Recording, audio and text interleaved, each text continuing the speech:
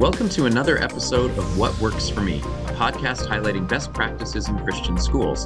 This podcast is produced in partnership with Lutheran Education Association. To discover how LEA supports Christian teachers and schools, visit www.lea.org. My name is Mike Sheeman, principal of Bethany Lutheran School in Parma, Ohio. My name is Rob Lunak. I'm the superintendent of Lutheran Neighborhood Schools in Milwaukee, Wisconsin. And today, with Advent started officially, we are going to be talking about what goes into planning the worship arts side of Advent. And that is not a spiritual gift of mine. And I know Mike has a little bit of that spiritual gift, but he's currently called to be a principal, not a arts director. So we're going to talk to somebody who actually knows what they're doing.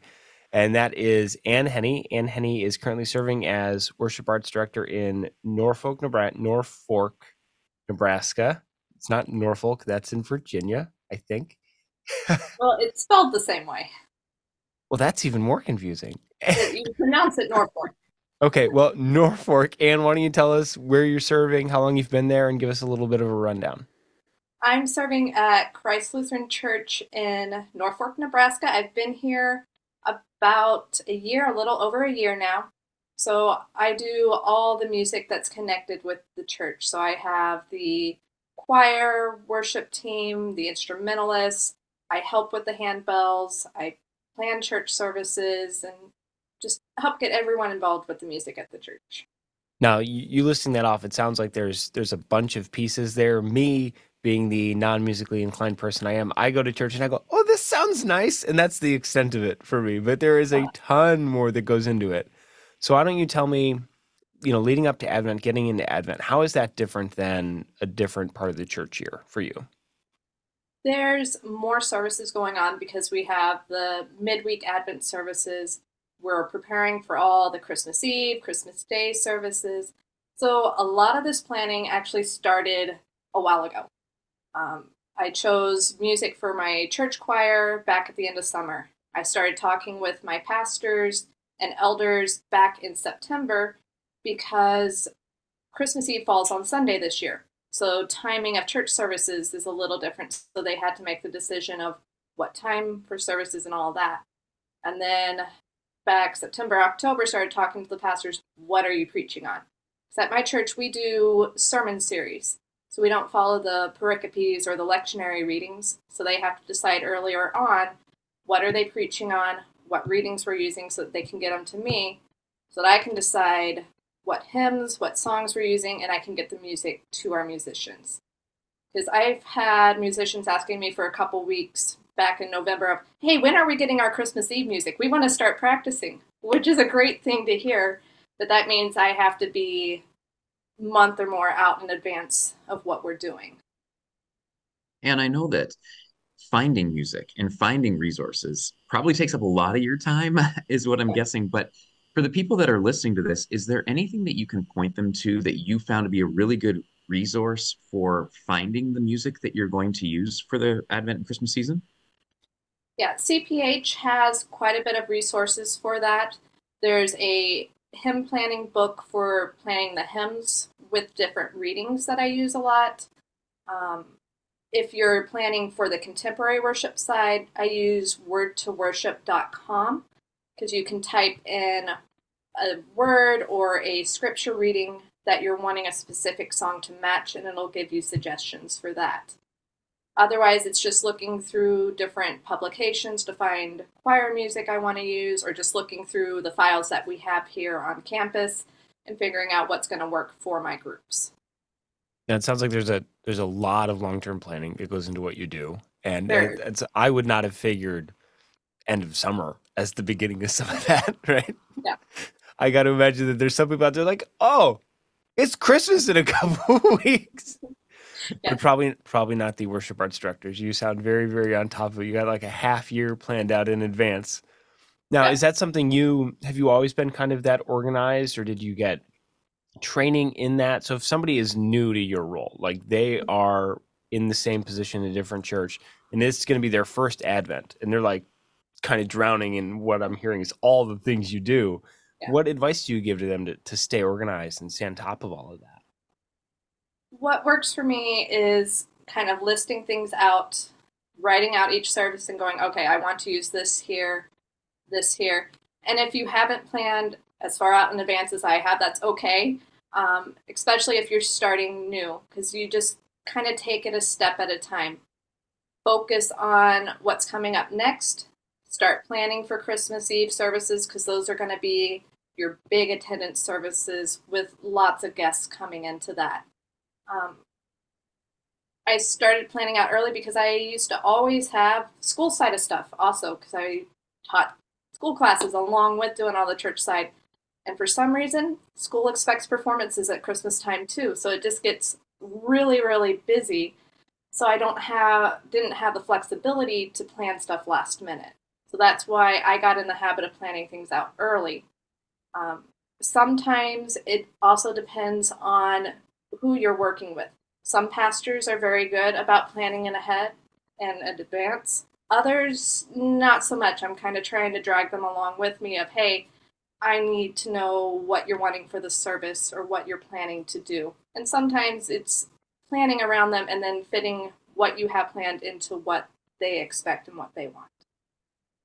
Yeah, for sure. The team ministry and working with everybody is such a blessing, but such a logistical thing as, as well. I can definitely relate to what you're saying there. But Anne, you just started talking about the school here a little bit.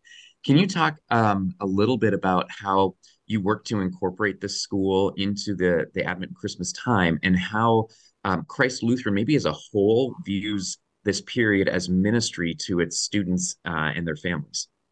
Yep. So we're using students a few different ways this Advent season. I have a full-time music teacher at the school that's connected to my church, so we coordinate a little bit there. And she is having a group of her students, a trio of flutes playing before our Advent service this coming Wednesday. And then next week we have a trio of alto saxophones coming and playing some pre-service music. So that's a good way to get them involved. Sorry, cat. So I don't know if anybody listening can hear the relief in Anne's voice when she said there's a full-time school music person. I don't know if anybody heard that, and I don't know if anybody heard the sometimes principals expect there to be performances. So little peek behind the curtain here. I was privileged enough to serve with Anne as her principal, so I think I might have been one of those guys. Now, Mike, you guys have a Christmas performance coming up for your school too, right? You guys have a We do. Christmas program concert, right? We do. Yep. Yep. And actually, I'll admit I stole it from a director of worship arts at a different church. So, and the people that you and those who serve in your position, you guys are pure gold. I have to say that. The creativity, the commitment that you guys have. My follow-up question is one for caring for people. The question is, how do you balance personal life time in the midst of all of this? Because I know what it takes to do this, and it's hard. Yeah, this time of year is especially hard. Um, Fridays is my day off, and I try very hard not to go in. That doesn't always work out because things pop up, but I've been very blessed to be around pastors and principals who understand that need of, hey, it's busy, you need to take the time off, step away. If we need to help with something, we can and we will. Um, and it does balance out when we get out of the busier time of years. Like when we get to January, I can take a little bit of a step back, take a breath, and then get ready for, well, Lent and Easter, because that'll hit really soon too. It Uh, does. but it's making sure to take that little bit of time away, even though you want to just keep pushing, you want to get stuff done, but you also have to take the time to breathe. That's really important because there is so much, and I think if you're just a person like me who sits in the pew, you don't really notice all the work that goes into it. You just go, "Oh, they sound nice," or "Oh, I like this song," or "Oh, we're singing this one again." But there's a lot of work that goes into it.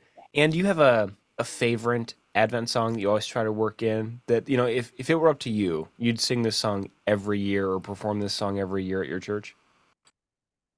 That's a hard question to answer because I love a lot of the Advent songs. Um, I am excited. There's a couple this weekend that we're doing that I really enjoy. One is the Angel Gabriel. It's not one that a lot of congregations know, so I don't use it a whole lot, but it really matched the reading. So it's like, okay, let's do it.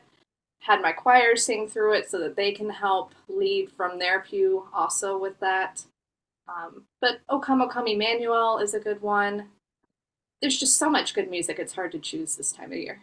Are there any bad songs? Are there any Advent songs where you're like, don't pick that one? There's a couple in the hymnal that I definitely look at and go, my congregation cannot sing that or will not sing that well. So I tend to avoid those unless they match extremely well. And then I do some of the prep work of playing it before the service starts so the congregation hears it.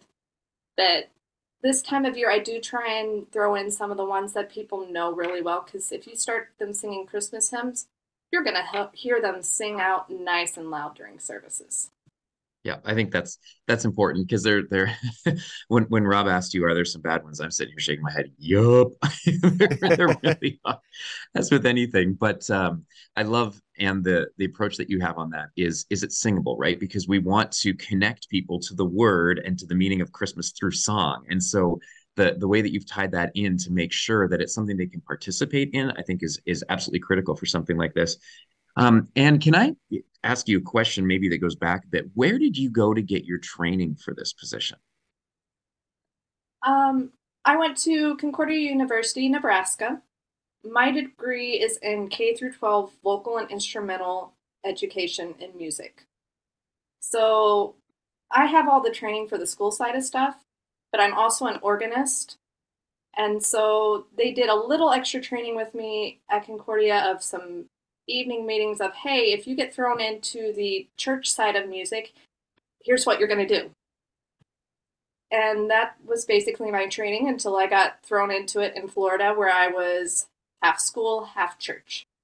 There is a degree program at Concordia for the church music side, but I didn't do that because I was planning to go the school route. And it's kind of funny how God works that I am now full church side with just a very part-time at a local high school that needed help with their band program. Yeah, well, thank you for sharing that because I think it's a bit of a shout out to Concordia, Nebraska. Love their programs, love what they do. But I think people who are listening to this podcast, I would encourage them to share that information with people that they have influence with, because I think that your position is so valuable in church and school ministry that we need to continue to encourage people with musical gifts to think about going into that path. Because yes, it's a lot of work. It's not about the pay at all. It's about being able to use a passion and the gifts that you've given to serve God and his people. So very, very exciting. So thank you for sharing that piece about Concordia with us. And does your church have an online service at all? We do. We live stream our 8 o'clock traditional service and our contemporary 10:30 service on Sundays. Okay, what I'll do is I'll include a link to that in the show notes for anybody listening so you can go see and hear some of the music. And then is it okay if I include your email? If anybody listening goes, I really want to talk to this lady? Yeah. Perfect. Thank you. Well, Ann, it's been a pleasure having you on. I have one last question and then I'm going to have Mike close this up. Okay. Handbells versus choir. Who's better? Oh, that is a hard question. That's like asking a parent what who their favorite child is. Just kidding. Just kidding. Oh, that's great. Well, hey, Ann, it's been a joy just to get to chat with you here. Do you mind if I close this off in a word of prayer? Please do. Heavenly Father, thank you so much for the gifts that you give to your church. God, I thank you for Ann and for all of the work that she does at Christ Lutheran in Nebraska. And pray that you would bless her during this time of Advent as we prepare to once again welcome your son into that manger from so long ago, a gift that continues to have impact for our lives today and for eternity. I pray that you would bless Ann and the community there as they prepare to share that message and to celebrate the gift and to do it through music. God, we thank you for the gift of music. What a joy it is to be able to have that in our lives as something that we can enjoy, but something we can also use to give you praise and blessing. And so I pray that you would be with all those who are preparing for this season, that you would give the stamina and the drive and the caffeine to be able to get through it all, but that ultimately we would be able to sing you songs of praise out of thankfulness in our hearts for what you've given us in Jesus. In his name we pray. Amen.